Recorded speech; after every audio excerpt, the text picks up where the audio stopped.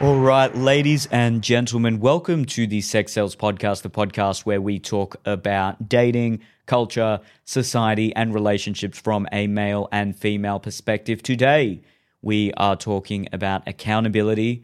We are talking about what to do in a situation when people's actions don't match their words, which seems to be a very common phenomenon happening to a lot of people, and we're going to get into that at the 3-minute mark. And just before we do, a few announcements and sponsors to talk about.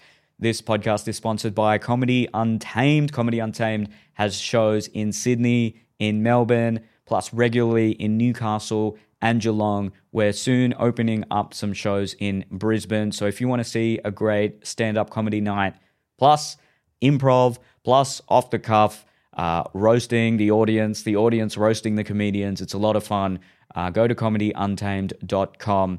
By the time this podcast comes out, there's a big end-of-year showcase that is happening in Sydney on the 30th of November, and that's going to see the best comedians from each of the states come in, do their best 10 minutes, and there will be a winner hosted by me. It's going to be a big night. It's going to be a big event in Australian comedy. So we're making waves. Go to comedyuntamed.com to get tickets for that one. And another little thing I should note is that these are comedy shows. I know that a lot of people who listen to this podcast, for some reason, come to these shows and expect it to be some kind of dialogue about relationships. No, these are stand-up comedy shows. So stop emailing me talking about how you want to talk about relationships at the show, because it's not that at all. And I don't know why you think that. Read the event description. It's pretty funny that you think that, though. This podcast is also sponsored by Crush Organics. If you want to relax, if you want to chill out, get some Crush Organics CBD oil. I've been using the pain cream every single day. It's a lifesaver for my back. I've been using it on my neck and my jaw area because sometimes I clench my jaw when I'm stressed and I'm sleeping and I grind my teeth, and it's not good. But the Crush Organics CBD pain cream really helps with that. So go to crushorganics.com. That's Crush with a K. Use the code NEEL, NEEL, and you get 40% off. So get yourself some of that pain cream and or CBD oil. Come to Comedy Untamed and you'll be set. You'll laugh. You'll be relaxed. Everything will be great. Like I said, today we are going to be talking about accountability and whether people's actions match their words, and when they don't, what do you do? So I feel like this is going to be a good one. Let's get into it.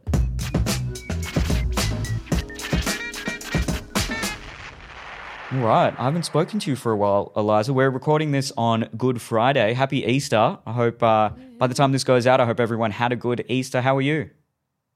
I'm good. I'm happy it's Easter, although the days don't feel any different for me. Every day's a holiday. Woohoo. But how was your birthday? I just remembered. It was a week fantastic. ago. I'm just surprised that you said every day feels like a holiday. You're a mum. I usually hear very different messages. I'm at that stage where it's so easy now. He's really cute. He's not walking, so I'm not running around. He's just on 7 months, so he's just this happy, smiley, squealy. All he wants to do is play. We just go on little adventures. It's easy as hell at the moment. So I'm loving it. It's a lot of fun. Nice. That's very nice because usually you hear about mums being overworked and stressed and not even enjoying what they're doing, sometimes even regretting what they're doing, but that could be my social media feed. So it's nice. It's refreshing to hear something like that. So I'm glad. My birthday was amazing. It was really good. We had a show on the actual date of my birthday and it was good. It was fun. Had a few drinks afterwards with Alex and a few other comedians. And then we had another show in Newcastle on the weekend, and that was killer. That was unbelievable. They laughed at everything and got very, very politically incorrect at the end. So that means it was a very good show. And then Andrew and I went out to a French restaurant on Tuesday. It was very nice. It's called Hubert in Sydney. Very, very fancy. There was a lot of what looked like high-powered businessmen there, and there I was in a cotton shirt with an eyebrow slit. So I definitely felt and looked out of place, and the prices, wow. I mean, it was worth it, but was it? The entrees were about $30, so God. It was something else. But no, it was a very nice night. Very good birthday. Last year of the 20s. Let's go. I know. Yeah. How crazy. You're 28, aren't you? Yeah, I'll be 29 this year as well. We're born on the same year. Do But you know what's funny? You're already an old soul because you always talk about the youth and the next generation and the young kids. I feel like I'm subconsciously aging myself the way I keep talking about like, oh, kids these days or back in my day. Yeah, back in my day. Yeah, 2008. Yeah, my dad listens to this podcast sometimes and he mentioned that as well. He's like, it's so like funny listening to two people in their 20s talk about things and then talk about like what it was like when they were young. I was like, oh shit, I have to stop doing that. We're old souls, and hey, look, things have actually changed quite a bit. Yeah, from when they we were young, have. to Absolutely kids have. now, but it probably would be cringeworthy for someone in their 50s, 60s, or 70s listening to that. Yeah. But we're gonna do it anyway because it makes us sound Get over it, Dad. authoritative. What were you gonna say something about? Oh yeah. When you mentioned the going to the restaurant and being like wearing a cotton shirt, I signed up at a gym the other day, and their like slogan is "No judgment," like that they have that everywhere. And the guy that was talking me through it was talking about like, oh, at this gym, we really don't judge anyone. Like he was giving me the spiel when he was showing me around. And then he goes and stands next to this kid who's like, I don't know, 18 or 19, doing some weights. And he's like, we don't care if you wear a baseball hat or like a cheap shirt from Kmart. And this poor kid went so bright in the face and it felt so bad. And I was like, the irony of him saying we don't judge people and then embarrassing someone literally saying he's wearing a cheap shirt from Kmart. Oh, it was funny. Wow, that's that's that's a bit awkward, isn't it? Yeah, and I was like, I know what no judgment means. Even if you're poor and homeless and a He complete literally said loser that at it's life, okay if you're we're not tall judgmental. or if you're short. So we don't care about your race. And I was like, I know what no judgment means. Don't worry about it. Speaking about the height thing, you know, we did that podcast about height. Ever since then, all these people have been commenting on my height more. So You're joking. yeah, That's so I did a funny. show in Geelong, and then this lady in the audience. It was myself, a male comedian, and another female comedian. The female comedian's about maybe a couple of centimeters shorter than me, and the male comedian's probably average height for a man. Yeah. And a lady's there's this thing in the second half they do called reverse crowd work, where they ask the comedians questions. And probably about a middle-aged lady, she said, I want to know from that guy, and talking to the male comedian next to me, how do I be funny? But I don't want to know from him, pointing to me, because he's too small. And I was like, okay, okay. It's not even funny. That's just a weird, subtle heckle, weird. because I can't say anything now, right? Because if I talk about her appearance, I immediately become the asshole. Although I was talking to a few of my mates last night, and they're like, no, you should have just gone after her appearance, because look, there was plenty of subject matter there, but you know, that's so it's just a weird thing. It's just still weird, the hypocrisy of it. The was fact she trying to be funny? Like, was she thinking? Yeah, I she's mean, I make humorous? jokes about it's one of those things where, you know, if some people maybe just don't get the social dynamics. So like, I obviously, because it's a comedy show, you have to let everything go. And it's more the hypocrisy of it. That's all. Like, I know if I say anything, and it's always either older women or bigger women that are always talking about a man's height. Always. Yeah. It's never the ones that likely wouldn't be insecure about their body, so there might be something there. But it's just weird that it's just suddenly happened a lot since we did that podcast. So there you go. Yeah. Re-listen It's to weird that how one. it crops up. Not that it's related, but after our Friend Zone podcast, I had so many people messaging me about it, like from that listen to this. It was crazy. I didn't realize that would be such an impactful podcast that was really like close to a lot of people's hearts. Was there in a particular. recurring theme from those messages? A couple said that it was like triggering at the start of the podcast because we were kind of talking about, well, mainly me, but about like, you know, there is a possibility that you could be the problem. And then we kind of flipped the other side as well in the second half, talking about how sometimes it's just unlucky, he's blah, blah, blah, blah, blah. So people talked to me about that and like some people were thanking me. I had one person said, yeah, he felt a bit triggered by it. But we talked through that a bit. And then I actually had a girl message me. I think it was from that podcast as well. I'm pretty sure. But she was talking about how she lives in I'm glad over her message and I really can't remember it, but she lives in a farm or she lives very regional, rural, and how like not being a hyper feminine woman, and she works on the farms, like consistently friend zoned by men. And I guess it aligned with her when I was saying that, yes, women don't get friend zoned as much when you're very feminine or, working towards the male gaze, but when you're not, you often do get friend zoned. So she said that was her complete lived experience, being a regional farm girl. But she has a partner, so there you go. That's good. But yeah, I thought it was interesting. Yeah, that is very interesting. It's definitely a common problem that a lot of people have. Yeah, it just clearly really hurts. It hurts so much. You can tell like there's so much pain associated with that.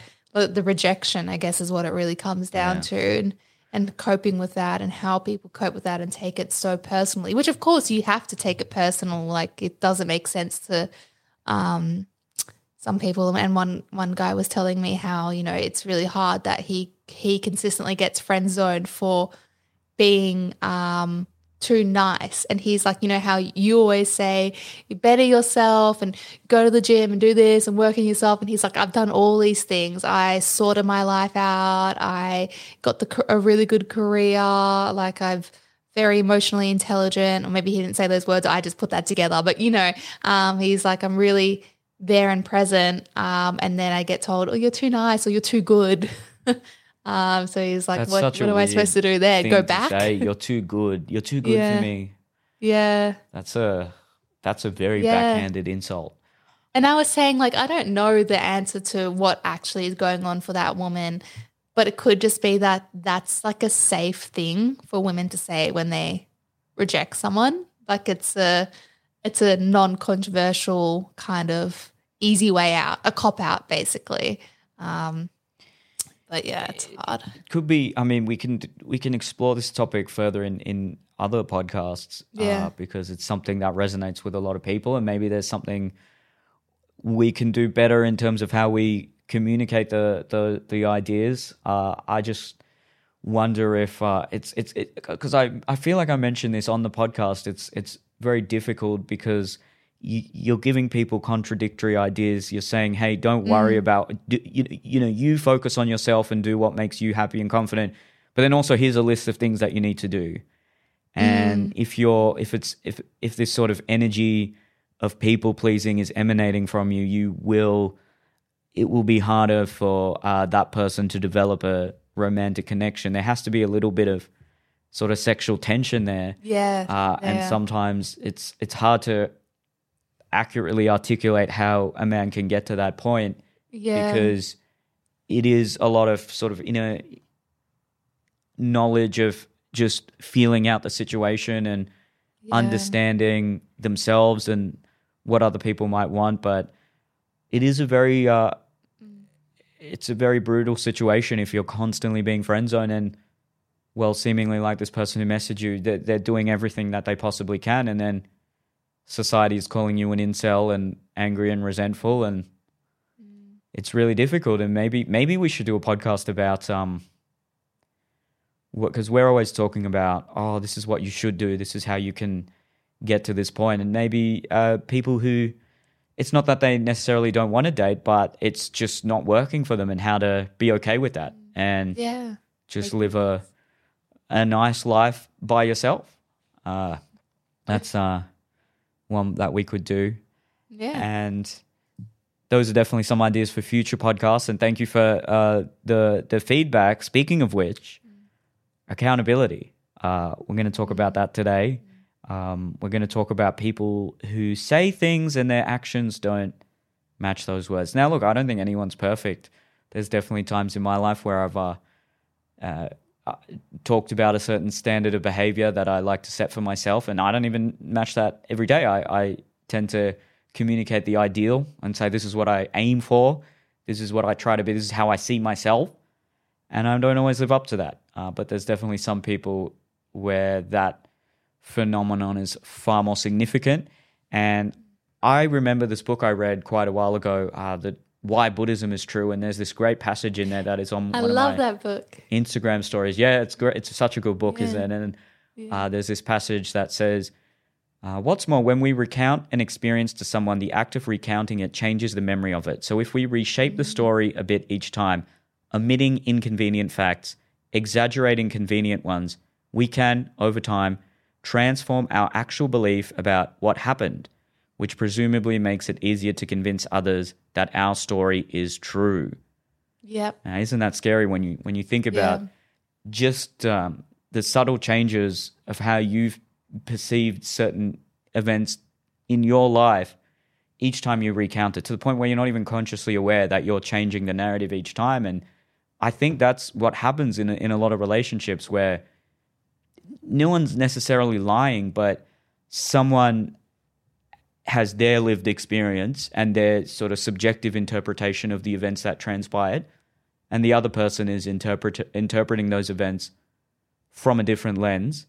And as a result, they both have different ideas of who might be accountable for a certain situation, for a certain issue or argument.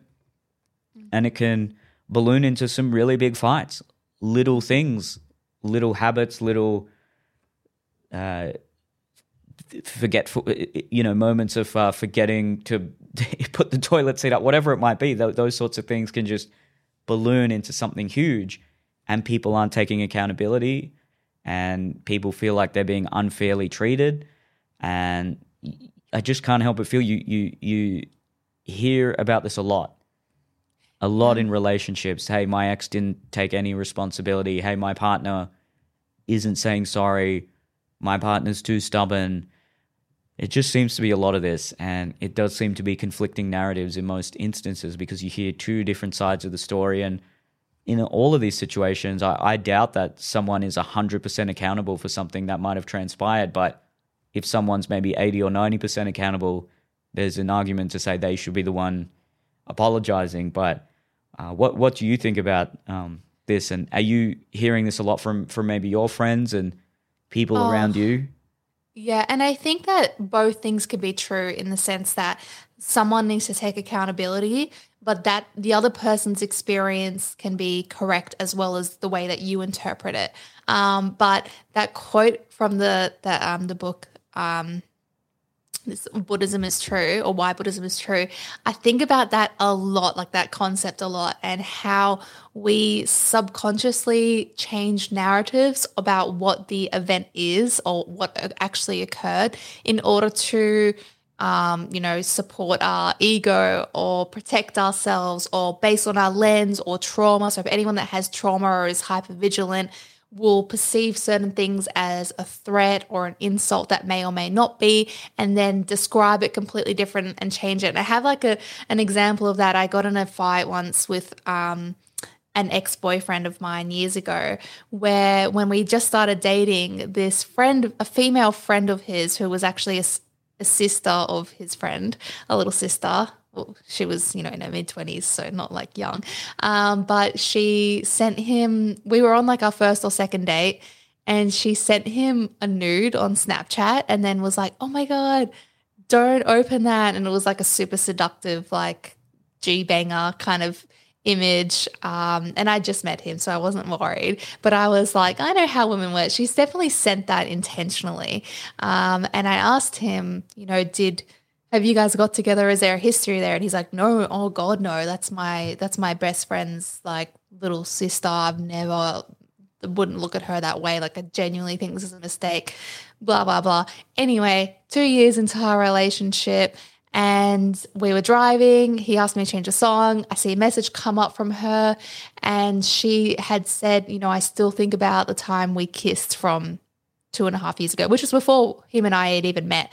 But I was so upset that he'd lied to me about it. I was like, I have asked you this over the course of our relationship like 4 times about this girl, because I'd met her, I sensed it, my gut intuition, all this stuff. And I was like, I knew there was something there, that something could happen. I was like, I don't know why you couldn't have just told me something had happened before we'd ever met. Like, why lie about it? Anyway, Did he got get a bit defensive? defensive. Yeah, he got defensive. I ended up leaving for a little bit. I was like, look, I'm just going to go out and clear my head. I'm going to come back in half an hour. Let's sit down and talk about it and just fix it. And then when I came back, I was walking up the stairs to our apartment and I heard him on a Skype call to his friends because they lived overseas. And he had just like completely changed the narrative, and he was like, I don't know what I'm gonna do, man. Like, Eliza's like crazy, like she doesn't want me hanging out with girls or talking to girls. And like I was so confused because at that point all his friends were women. Like he had more women friends than guy friends, and I like that about him. Like I thought that was kind of like nice, and I met them all. I didn't have an issue with anyone except one girl that I had sensed that kind of thing. And I just thought, that's so weird he's saying that. And then he was exaggerating so much. Like he didn't even talk about the actual issue that happened. Instead, he just kept saying like, oh, Liza's like, she stormed out of the house. She was screaming. She like threw things. I've never thrown something in my entire life. Ever. Like I've never even screamed at someone ever in my whole life, and I just like gobsmacked. But what was really interesting, I ended up walking in and I was like, hey, like I can hear what you're talking, like can we have a chat, whatever. And his friend was like, oh yeah, I'll leave you to it. But what was weird was that after that event, like 6 months later, and we resolved it, whatever, got over it, he brought it up again and he was retelling the story as in the way that he had told his friend. And I was like, hang on, like, I'm so confused. None of that happened. That conversation never happened. Like he'd almost got it confused. Like I don't know how to even explain it, but basically he forgot what actually happened and was remembering the story that he kept repeating to his friends because he kept talking to them about it in the days after we had even resolved it, like keeping up this kind of facade of what never happened. So it was weird. And then I noticed that happened a few times throughout a relationship where I was like, this is before gaslighting was a word, like a common thing, or that people knew what that was. But I was like, am I going crazy? And I ended up having to, when we had an argument, I would have to like, not to be manipulative, but for my own like sanity, I would write down who said exactly what, at what time, and anything else I could remember. Who did he speak to, whatever. And then when he'd bring it up 3 months later and say something completely different, I'd be like, that's not what happened. That is literally not what I ever said. That's not what, I've never done that in my life. I've never done that to anyone. But he was just making up lies to his friends overseas to make him feel like he was victimized or something. It was so odd. And then I did see, like, you know, later on that relationship, this is that partner I've talked about before, he was pretty unhinged with his mental health, but there were elements of that coming in with other people where he'd be like feeling like he was targeted and all the stuff. And I was like, didn't that happen or did it not? But is it when you challenge those people, they get even more on the defensive and just reinterpret the narrative in their favor some more. And they think anyone who challenges them is against them. And it's impossible to get through to people like that. Exactly. And then I'd be like, hey, that's not what happened. And then he'd be like, see, this is what I mean. You don't believe me. You just do all this shit. And then he would get like so escalated. He would just start like basically self-harming in front of me. So then it like diverted the crisis into something else and then you'd forget about it completely. But it was so wild. And anyway, the moral of the story is that that's an extreme example, but people do that consistently where you might go, and I even saw, actually I opened TikTok this morning and the first video that popped up was you, one of your, like a snippet of one of your live shows where you're talking about how when you have an argument with your partner and then you tell your friend something and she's telling her friends and you're telling your friends the side, you know, the important bits of your side of the story. But it's so true though, because, and then over time, those are the things that you remember, like the exaggerated parts that you tell other people, because when you speak about it, that's what sticks into your memory. Like, you know how they say the best way to learn something new or learn something or memorize something is to teach it to someone else. So when you're telling someone else a narrative about something that wasn't true, your memory shifts and it almost becomes your new narrative. And that's why taking accountability in the moment and knowing when you've made a mistake and naming what that mistake is so important, not just for other people, but also for yourself. And I truly believe that accountability is a practice that benefits you wholly and completely, and that it's strongly linked to, like, a lack of accountability, I believe, is strongly linked to unhappiness in people.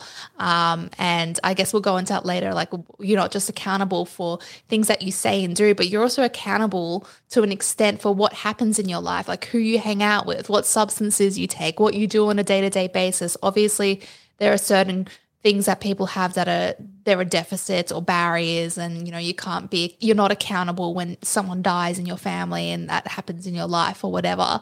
But for majority of things, you are accountable. So and then it's so nuanced, because it's like, well, I have severe trauma, or I have PTSD, or I have attachment issues or severe mental health issues.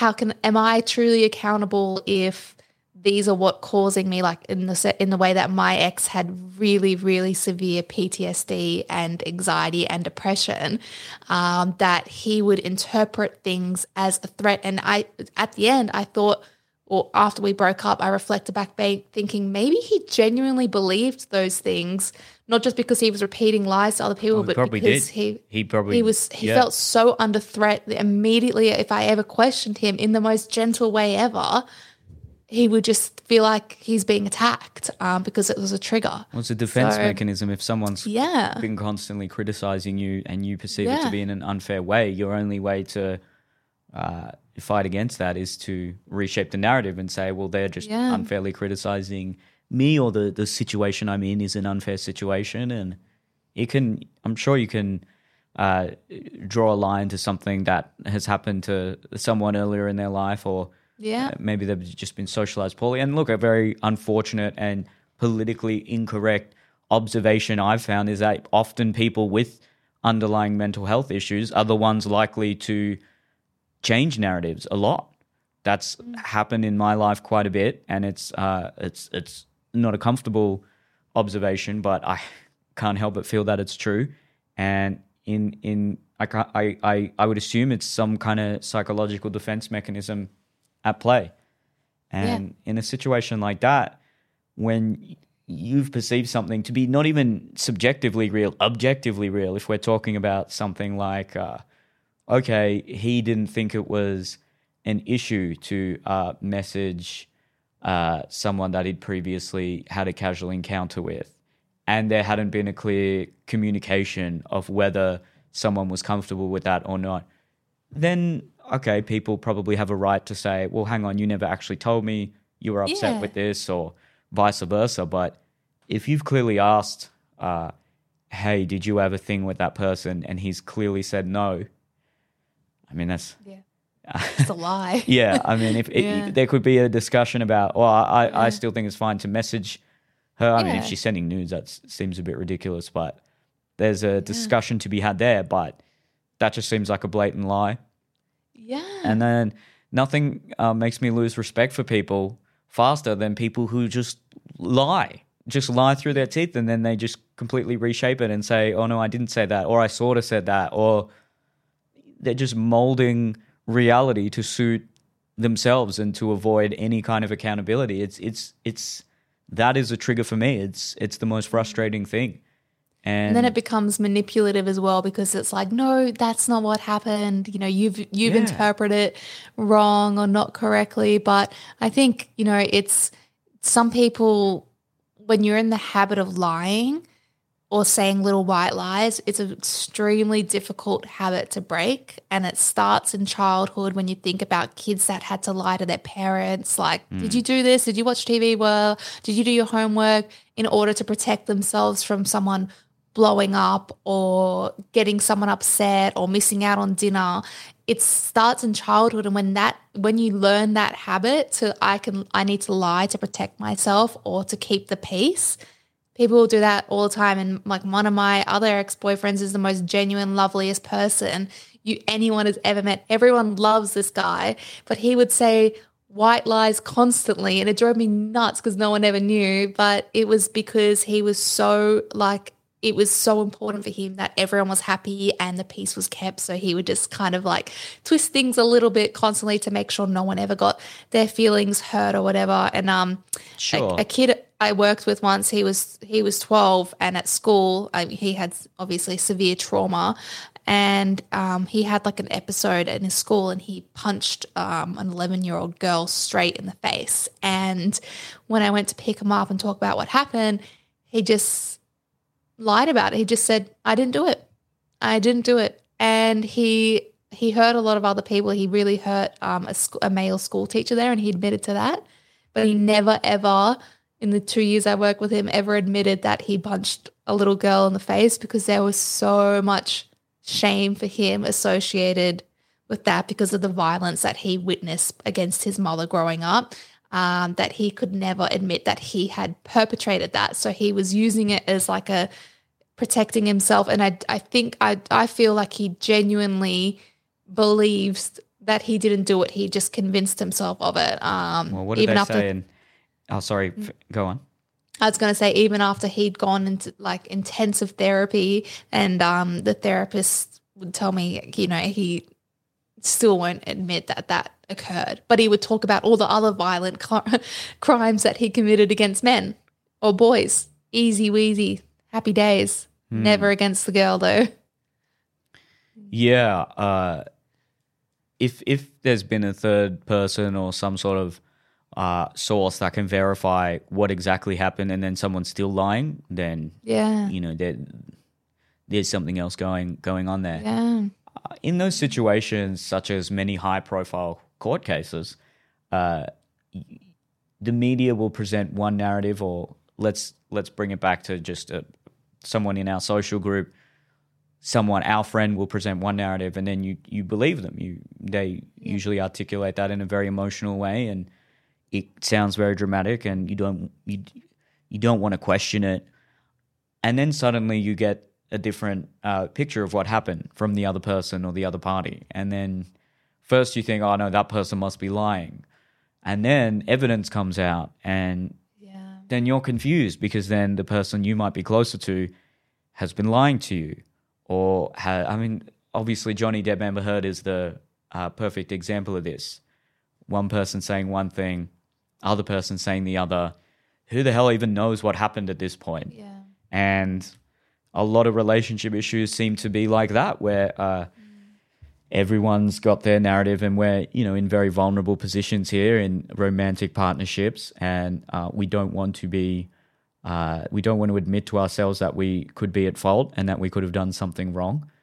And there's pent-up resentment from other things, and people often have a through line of what might have caused them to do something that they know was not ideal, but they will justify it by saying, well, you did X, Y, Z, and that's why I did A, B, C. And it can become this complicated mess that just spells the end of a relationship. And it's sad. I'll take accountability and say in earlier relationships I've exaggerated certain facets of my personality or said things about myself that weren't, it's not like they were lies, but they weren't entirely true, just to make myself seem better at something, or that I've had more experience than I actually did. But at the same time, I've had ex-partners, at least from my perception, do the exact same thing to me. Could I have articulated myself better? Could I have done things differently? Maybe. But I don't even think that thought goes through some of these people's heads, where they at least think, okay, what did I do something wrong? Do they even entertain the idea that they could have done something wrong? Because the inverse of what we're talking about is that there are situations where people are expecting you to take accountability, and then you think about it, and then you talk to your friends, and then you talk to people who you think would be an unbiased source, and you try to explain the situation in as objective a way as possible, and they will tell you, oh no, I don't think you're at fault here, I don't think you need to take accountability. So then you don't, and then the other person gets upset, and that's at least a situation where you've found third parties, you've found people who can give you honest feedback and you've thought about it and you've entertained the idea that, hey, I could be at fault here. But I just think there's people who just never think they've done anything wrong ever. Yeah. And that's a scary thought that so many people like that exist. Exactly. And I think the examples that I was talking about before are so extreme that it may not, when you're listening to this, it may not seem like, well, that's not me, but it can be so subtle as well, the lack of accountability. Like, for example, if I insulted you and then you get your feelings hurt, and I was like, Neil, I was clearly joking, like, come on. And then I just, all of a sudden I'm exempt from having to take accountability because I claimed that it was sarcastic or I was joking. And people use that to try to diffuse it all the time. Like, I wasn't serious, or that was a joke, or don't be so serious. Like, why are you so critical? Why are you so sensitive?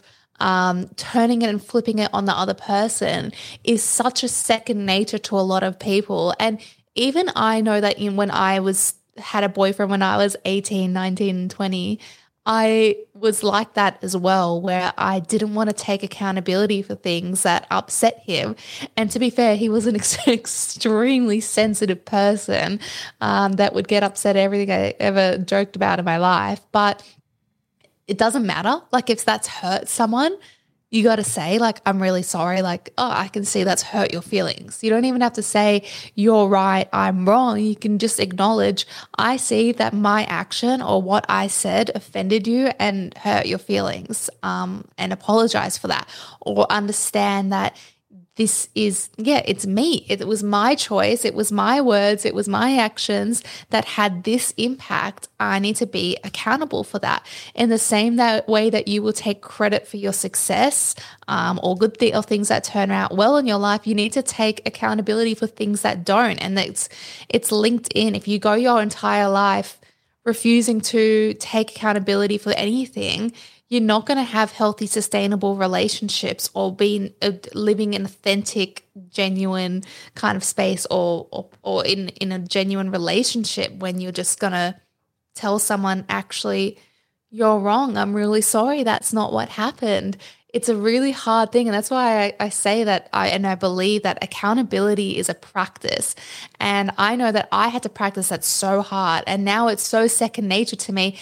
And I genuinely believe it's the reason why Adrian and I literally don't fight. Because if he ever said, hey, this bothered me, I'm not going to question it. I'm not going to question what has upset him.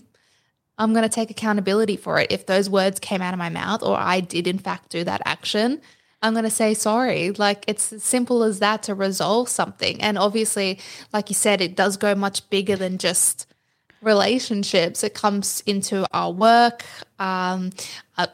politics and things like that. And I think for work, being on both sides and being, a manager, when I know someone has... Can I say something really quickly? Just with the situation you're talking about with Adrian and you now practicing accountability, I will say there is a point at which someone can use, the other person could be manipulative, and they could be using your empathy That's a good to point. control you. And we can talk about that when you finish your thought, but I just wanted to make that point. No, I think quickly. that's a good thing to actually follow on with now, because that's probably really essential, especially when you're in a relationship with someone that could be manipulative or even just dominant, or uses more. Even I find that people that are quite, like, for example, like me, that can really articulate their feelings and experiences in relationships, can so easily get and navigate someone to be like, hey, actually you're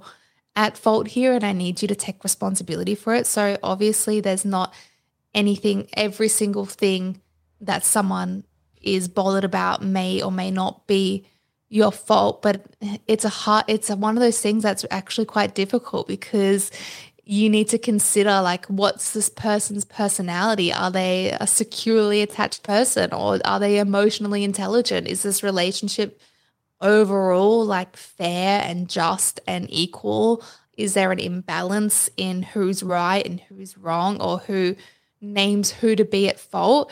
And I think that a key to this as well, and taking accountability, is that, do you need someone to tell you you should be taking accountability or responsibility, or do you understand when this is a moment I need to take accountability, if that makes sense?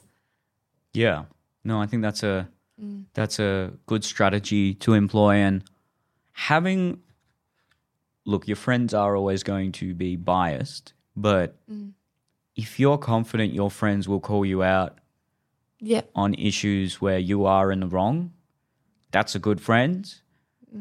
And then maybe even, you know what, a situation where you're just completely unsure of whether you're in the wrong or your partner might be in the wrong. It could be somewhere where you do ask Reddit or something like that. Yeah. Because that's where you get an honest, unbiased answer. Yeah. And just make sure you articulate the situation in as objectively true a way as possible. We're always going to have our biases and amplify little things here and there, but as much as possible, just here are the cold, hard facts of the situation.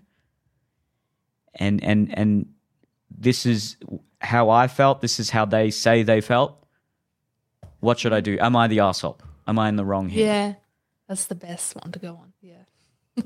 It's hard though, isn't it? Am I the arsehole? It's hard because your natural response is always, oh, hey, I'm not. It's to be defensive. You almost have to fight against that, because the natural response anytime someone has said to me, hey, this upset me or this was wrong, I can feel it. There's a little part of me that wants to say, oh, shut up. But you gotta just avoid that a little bit and think, oh, okay.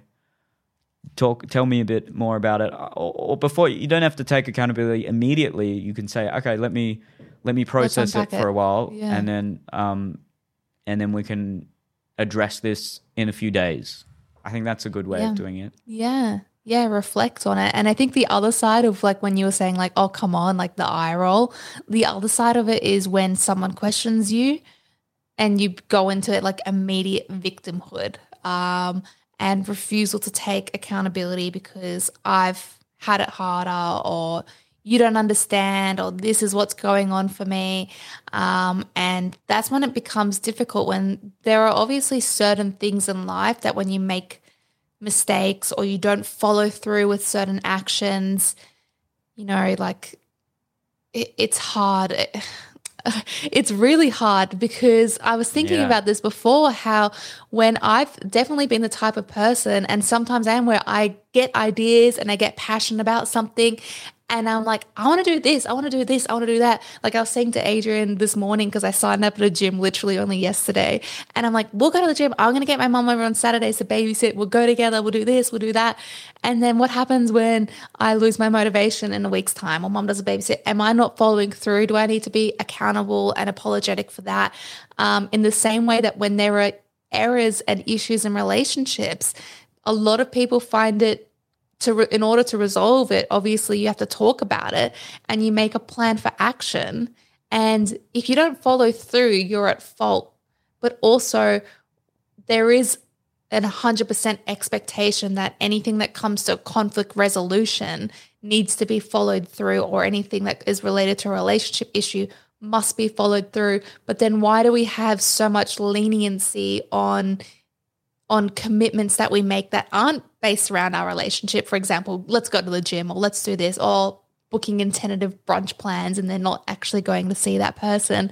And there's so much more leniency around that. Like how do we excuse human error in this aspect but not in that aspect? So it does become like quite muddled, although I am obviously of the camp that, you know, your relationship takes a lot of priority, and in order to maintain a healthy, long and secure relationship, we do need to take responsibility for when we don't follow through. But we know we've talked about this a lot, when it's like someone says, yeah, I agree, I leave the house too untidy, I'm going to clean up more, or I'm going to show more affection, and then you resolve back to your previous habits.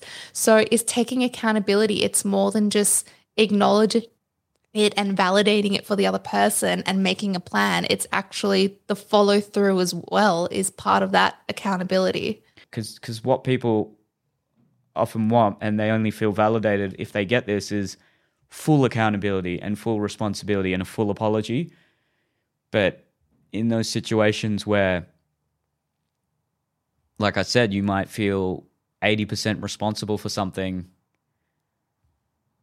it can be a bit tricky to give that full apology or articulate full accountability in situations like that. And I think a lot of situations are actually like that, where one party is sort of 80% responsible for something that might have occurred, and one party might be 20% responsible. And you know, I've when I've had other instances like that in my life, I've talked to friends and family and people who've actually sometimes said, no, actually you this is on the other person, or this is not that much on you. And it's a minefield at times, isn't it? These sorts of interpersonal issues of accountability. It's it's almost like who was it? It's a Tom Hardy quote or something where he said, "Look, I couldn't be bothered. I'm sorry."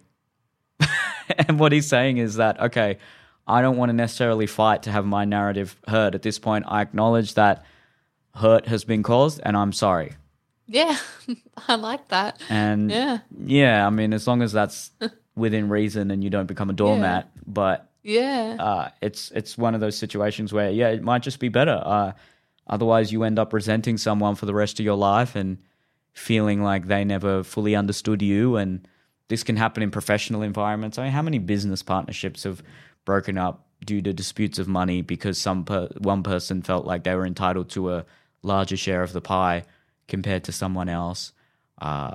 So many, countless. How many legal disputes, civil disputes? You owe me X amount in this civil case. I mean, the whole Friendly Jordies Barilaro thing.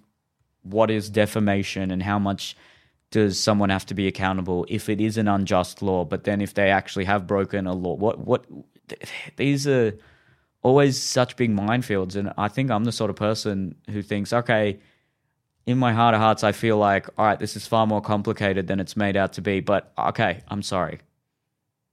Is that bad? I don't know. No, I don't think it is. I agree that it's one of those things that if you feel that you're always in the right in every circumstance, there is probably you're not taking accountability when you should be. And I've spoken about this before, but I always reflect back on how I find it really interesting that when I worked in child protection and when I was in like less affluent areas in Western Sydney and people that were struggling financially and with housing, things like that, if there was abuse towards children or their wives or partners or whatever, the men were much more willing to just acknowledge it happened.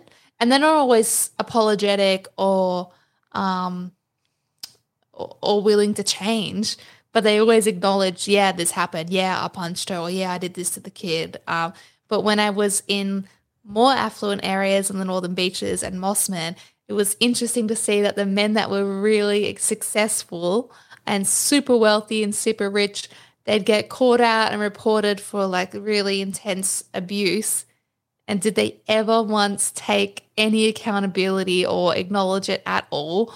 No. And even when there was evidence and the court, has come and gone, so it's no longer a matter of protecting yourself legally, everything's already done, they still refuse to take accountability in so many of these cases. And I remember one where she was holding a baby, his wife, and this guy, the husband, had kicked her in the back and she fell over onto the baby and she broke her arm or something. It was a bit intense. And he never admitted that he did it in the years that I worked with him.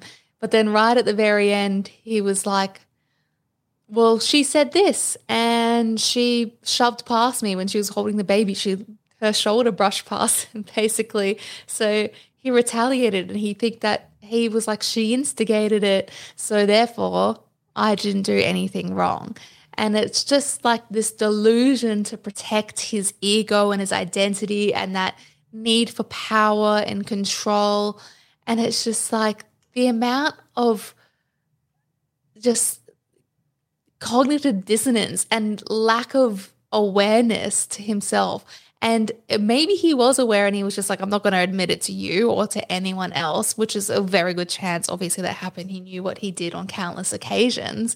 But it's just fascinating how I saw this happening in my work a lot more within highly affluent and wealthy people compared to those that aren't. And yet the people that are more wealthy and affluent are also, that does coincide in many cases, I would say in the majority, with higher levels of emotional intelligence because they had less childhood trauma, they had more access to resources, higher levels of education. So they were emotionally intelligent compared to these people that were living in poverty and grew up in extremely abusive homes. But yet the accountability was what switched over on two sides. Yeah, I'd imagine to be successful in certain industries, you need a degree of self-aggrandizement where you genuinely believe you can be at the helm of a large corporation and you deserve a salary of $1 million a year, and in some situations that's all justified, but you have to have a degree of idealism and almost self-obsession for it then to become a self-fulfilling prophecy where you act in a way that's congruent with those ideals, and you're then handpicked as the next CEO or whatever it might be. And so it's surprising when you first told me that, but then I thought about it more, and it does make some sense that especially in highly wealthy areas, they'd be so emotionally intelligent that they'd know how to manipulate others with their charisma and emotions. And that's a scary thought, because that's someone you're not even aware that you're being manipulated. Yeah. Manipulating you. So, all the people on reality TV get found out very quickly because they're not very good manipulators. But the good manipulators, you're not even aware. You're probably thinking, wow, he's such a nice person. So that's a scary thought. And in any big business and sort of CEO positions, there's a lot of that kind of ego and there absolutely is. It's like when it's your identity, it helps you. Like when you were saying before, like if you say, and this is something that I've been trying to practice myself, where I always say, I'm lazy or I'm unfit. I've been saying that for ages, and I was like, God, I have to stop saying that, because the more I say that, the more in depth that just becomes, my personality and my being. I'm not actually a lazy person at all. I'm definitely not fit, but I'm not lazy, and I'm not, I am a proactive person. I'm always doing things. I'm always passionate project. I got to stop kind of putting that as my personality type, because that's what I'm going to start emulating. And if I keep saying I'm an unfit person, like, we talk about law of attraction and self-fulfilling prophecies, and guess what? I'm going to remain an unfit person. And that is the exact power of this is the definition basically of manifestation, is it's not a hippy-dippy witchcraft kind of, idea. It's literally that what you say you are or what you say you have, you enact. So they say, if you want to be a fit person, start acting like a fit person, or start telling yourself you're a fit person. If you want to be successful, start dressing for success. Even when I was talking about this with you ages ago, but like when I do these podcasts, or even if I have anything on that day that's, I would say, like important or work, I get up and I do my makeup, and that's like my anchor for I've got to do something productive today. If I don't have my makeup done, I'm not doing anything productive. Even for this podcast, I don't wear perfume since I've had Remy, because I don't know. I feel like I don't want baby inhaling perfume. Whatever. But when I do this podcast, I put perfume on. It's the only time I ever wear perfume. You can't smell it. No one can smell it, but it's just that part of my head that I'm like, I'm extra productive when I'm wearing perfume. Yeah, so, I wear collared shirts when I do this podcast. Just put on a facade of professionalism, because I think it's important, particularly with these topics that we're broaching.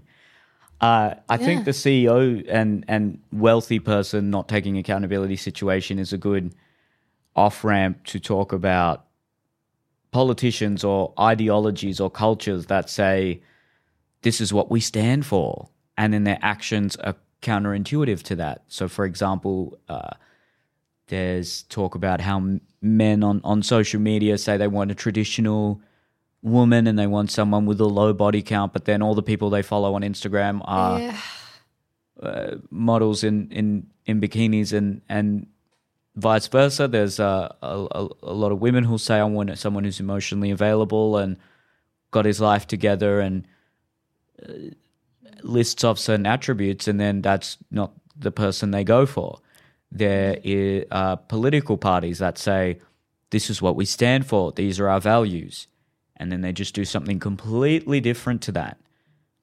There are, just say progressive culture or conservative culture that will say certain things. This is what we champion. These are what we stand for. And then they just act in a way completely different to either just maintain their power or just because it's inconvenient to stick to their values at a certain time. Like free speech is a big one. All these conservative parties talk about free speech and corporations having as much freedom as possible. And then as soon as a corporation goes woke, they put limits on them. And similarly on the left side of politics, if they're talking about, say, anti-discrimination and we support people of color, but then if a person of color has even deviates from progressive orthodoxy slightly, well, they have internalized white supremacy and they're discarded and they're cast aside in a very brutal sort of way. And similarly, I think I talked about this a few podcasts ago, where there are certain policies that are in favor of one race but actually are detrimental to another race. And to me, you can't say you're in favor of minorities or people of color. If you're doing that, just be honest and say, hey, we're in favor of this particular minority. And don't, to me, then it seems like it's a lie. It's your actions not matching your words. A big one is, well, obviously someone like Trump, he said all these things, he hardly did any of them. But the one thing he did do was the putting conservative judges in the Supreme Court. And ironically enough, he stuck to his word on that. But then there was talk about how the Obamas came out and said how horrible this repealing of Roe v. Wade was. But then when he was elected, he said he was going to codify it into federal law, and he never did that. And he had the opportunity to do that. And there were people asking him to take accountability there. I mean, the Liberal Party in Australia, it's in their name, Liberal. And then they create a bureaucracy where there's just 20 people who get to decide what is considered bullying on the internet, which doesn't sound very free speech to me. It's just all these instances of political parties that say certain things and politicians, and then they just don't do it. I mean, employers who will say, this is what we're aiming for, and this is what your role is and what you're working towards, and then that never comes to fruition. And at the very least, I wish people would have more humility in when they express those ideals and say, hey, look, this is what I'm hoping we can get to. This is what I try to champion as best as I possibly can. Because then, then you're not lying, because you're saying, just in just the subtle way that you're talking about it, you're saying I'm aiming for this, I'm trying to get to this. But as soon as you make a promise, well, the pressure's on, because if you don't keep that promise, you're a liar. Whereas if you say, hey, I'm going to do the best I possibly can to achieve this, I'm going to do the best I possibly can to live up to these standards that I've set for myself, well, then I trust that person a lot more. Just in the subtle way they're describing that thing there, because they're congruent with their words and their actions. Yeah, it's so hard, because I'm just trying to think about it, like even on a smaller scale, when, say, for example, a boss in a corporate role is saying like, I'm going to make sure that every fortnight you get a rostered day off. And then it doesn't happen because, whatever, the CEO denies it, something like that. When someone says, I'm going to make this happen, you'd be so excited. But then I know, like in my role, for example, in my organization, if my boss had said, it's my dream that we have a roster day off, I'd roll my eyes and be like, yeah, right. Like that, how are you going to do that? Like, but What it's if, so what if true. he said something like, I'm going to do the best I can to get you a roster day off every 2 weeks? Yeah, yeah. Even then, I guess it depends on also the history of that person. Like, Sure. is there a background of false promises? Or someone close to me recently has been going to her job saying like, I really want to change my role slightly into this position. And they kept saying, yes, we really want this for you. Yes, we're going to make this happen. Yes. Over and over and over again. Her boss kept saying that. And she was like, nothing's happening. It's been 6 months. I've brought it up 3 times. They haven't changed it. She went back to her boss and was like, hey, is this going to happen or not? Like, what's the plan? Can we put something in place? And the boss was like, yeah, I'm working on it. We're going to make it happen. Like, we really want you in this kind of thing. And then another like 3 months passed. Nothing happened. And she ended up just going to the boss above that boss, and they knew nothing about it at all. They'd never even heard of it. And they immediately that day, they put her into this different role and was like, oh, why didn't you say so?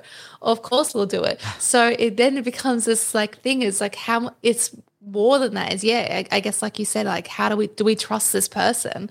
And how does someone elicit trust? Because she reflects on that, saying that her boss that initially was making all these promises to her was the type of person that was really like bubbly, enthusiastic, very for the team, wanted it to make it happen.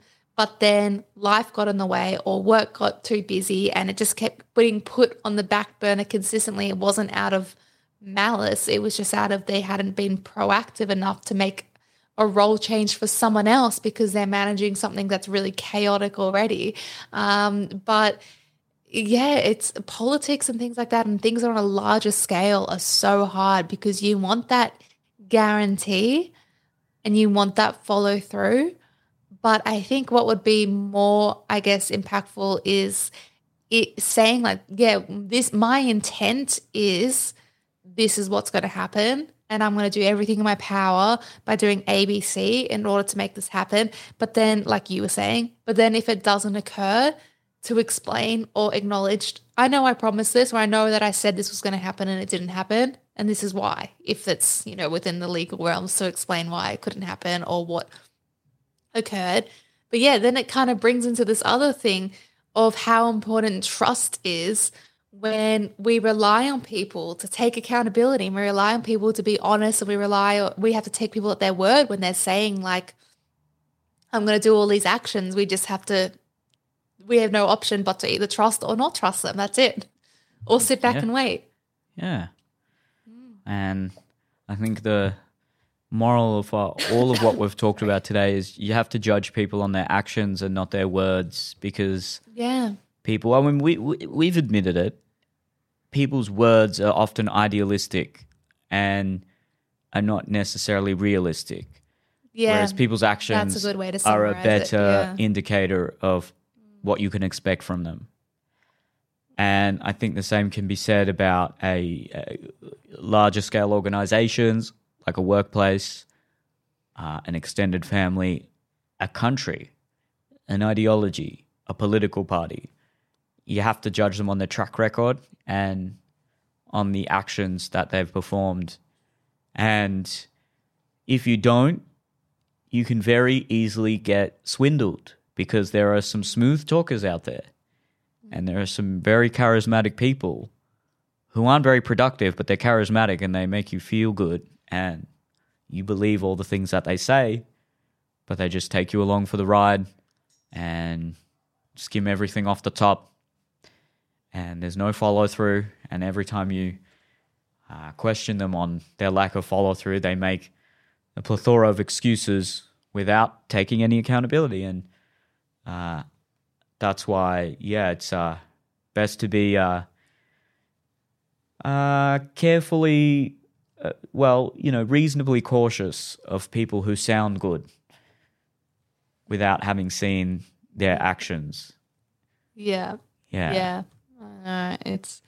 It's hard. And I think another, I guess it's a bit too late to go into this, but another kind of aspect of this is what is our responsibility in telling someone that they should be taking accountability? And do we need to be naming that to someone, or are we hoping that that just happens on its own? Because although I do believe that, yes, it's not your responsibility necessarily to tell someone this is a time and place where you need to take accountability. But at the same time, I feel that when someone is not in the habit of that or unaware, actually naming it to that person can be extremely beneficial for you, but mainly for them. Like in that example I was saying, where people might diffuse something being like, I was joking. Explaining that regardless of whether or not it was a joke or sarcastic or what, is irregardless to it being, like offensive to me or a betrayal or whatever. Like, this is a moment where I think you should be taking accountability. I think it's fair to say that. And it's not forcing someone to. It's just stating this, offering a learning moment almost to another person. But then again, it comes down to that self-awareness of we need to be aware of what we need to be accountable for. The joke one can be whilst not being a doormat.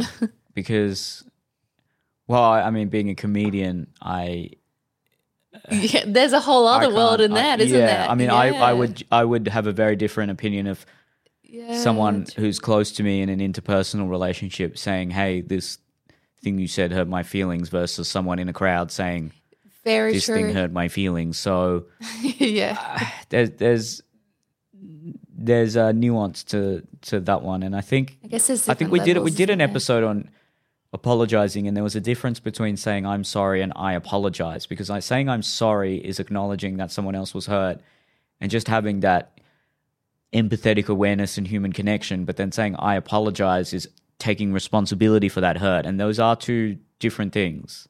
And yeah, I agree. I think you can say, hey, I'm sorry, I can see that you're hurt. However, I